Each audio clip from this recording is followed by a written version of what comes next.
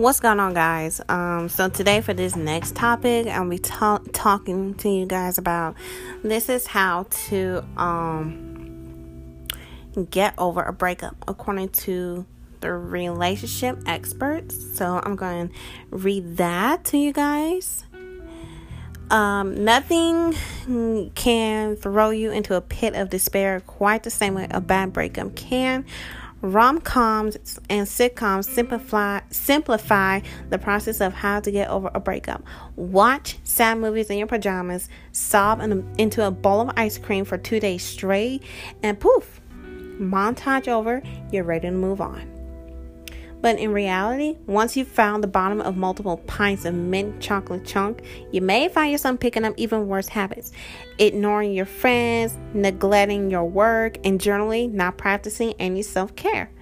You've been told all your life that there are more efficiency. You've seen them, but why is it just so hard to get over a breakup? The answer is love is a drug. No, really, functional brain scans have shown that love is a form of addiction.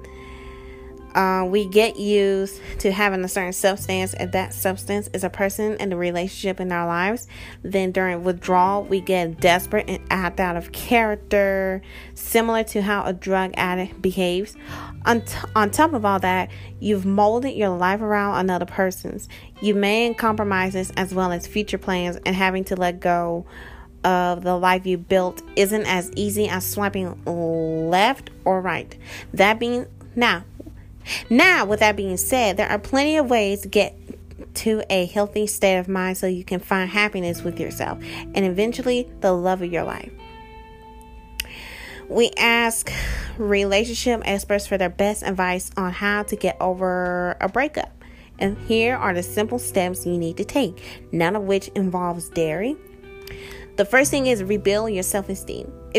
Let's say if your partner was the one who initiated the breakup, it's common to start picking apart your physical appearance and personality traits, questioning what areas you're lacking, and that would cause someone to fall out of love with you. Focus on what you really value in yourself and what you brought to the relationship, rather than what qualities you don't possess. So people had to write a list and think of traits that speak to your character, emotional strength, skill sets, abilities, and any other quality that has value in a relationship.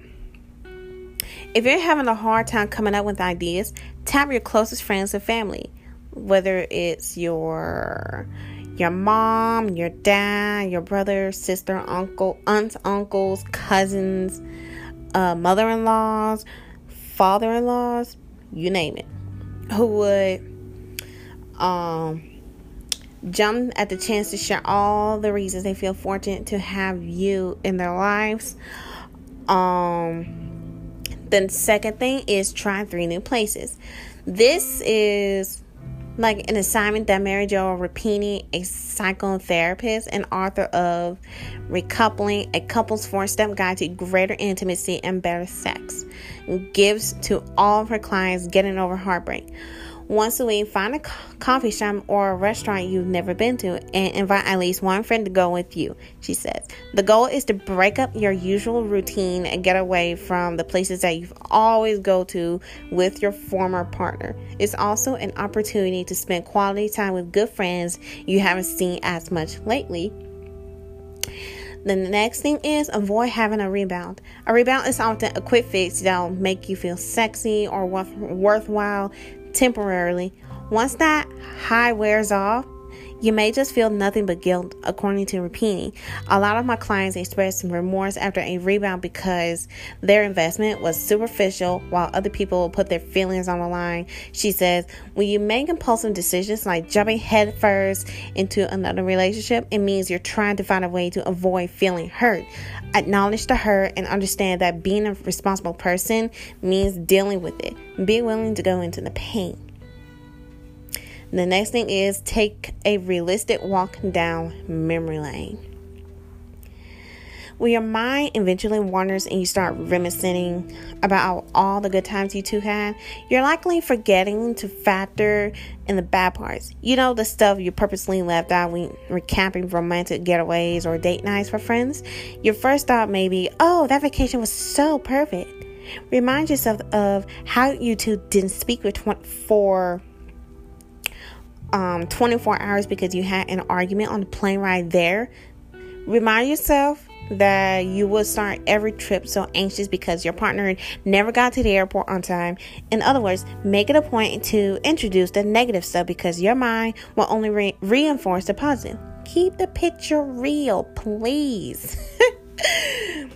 The next thing is write down all of their negative qualities.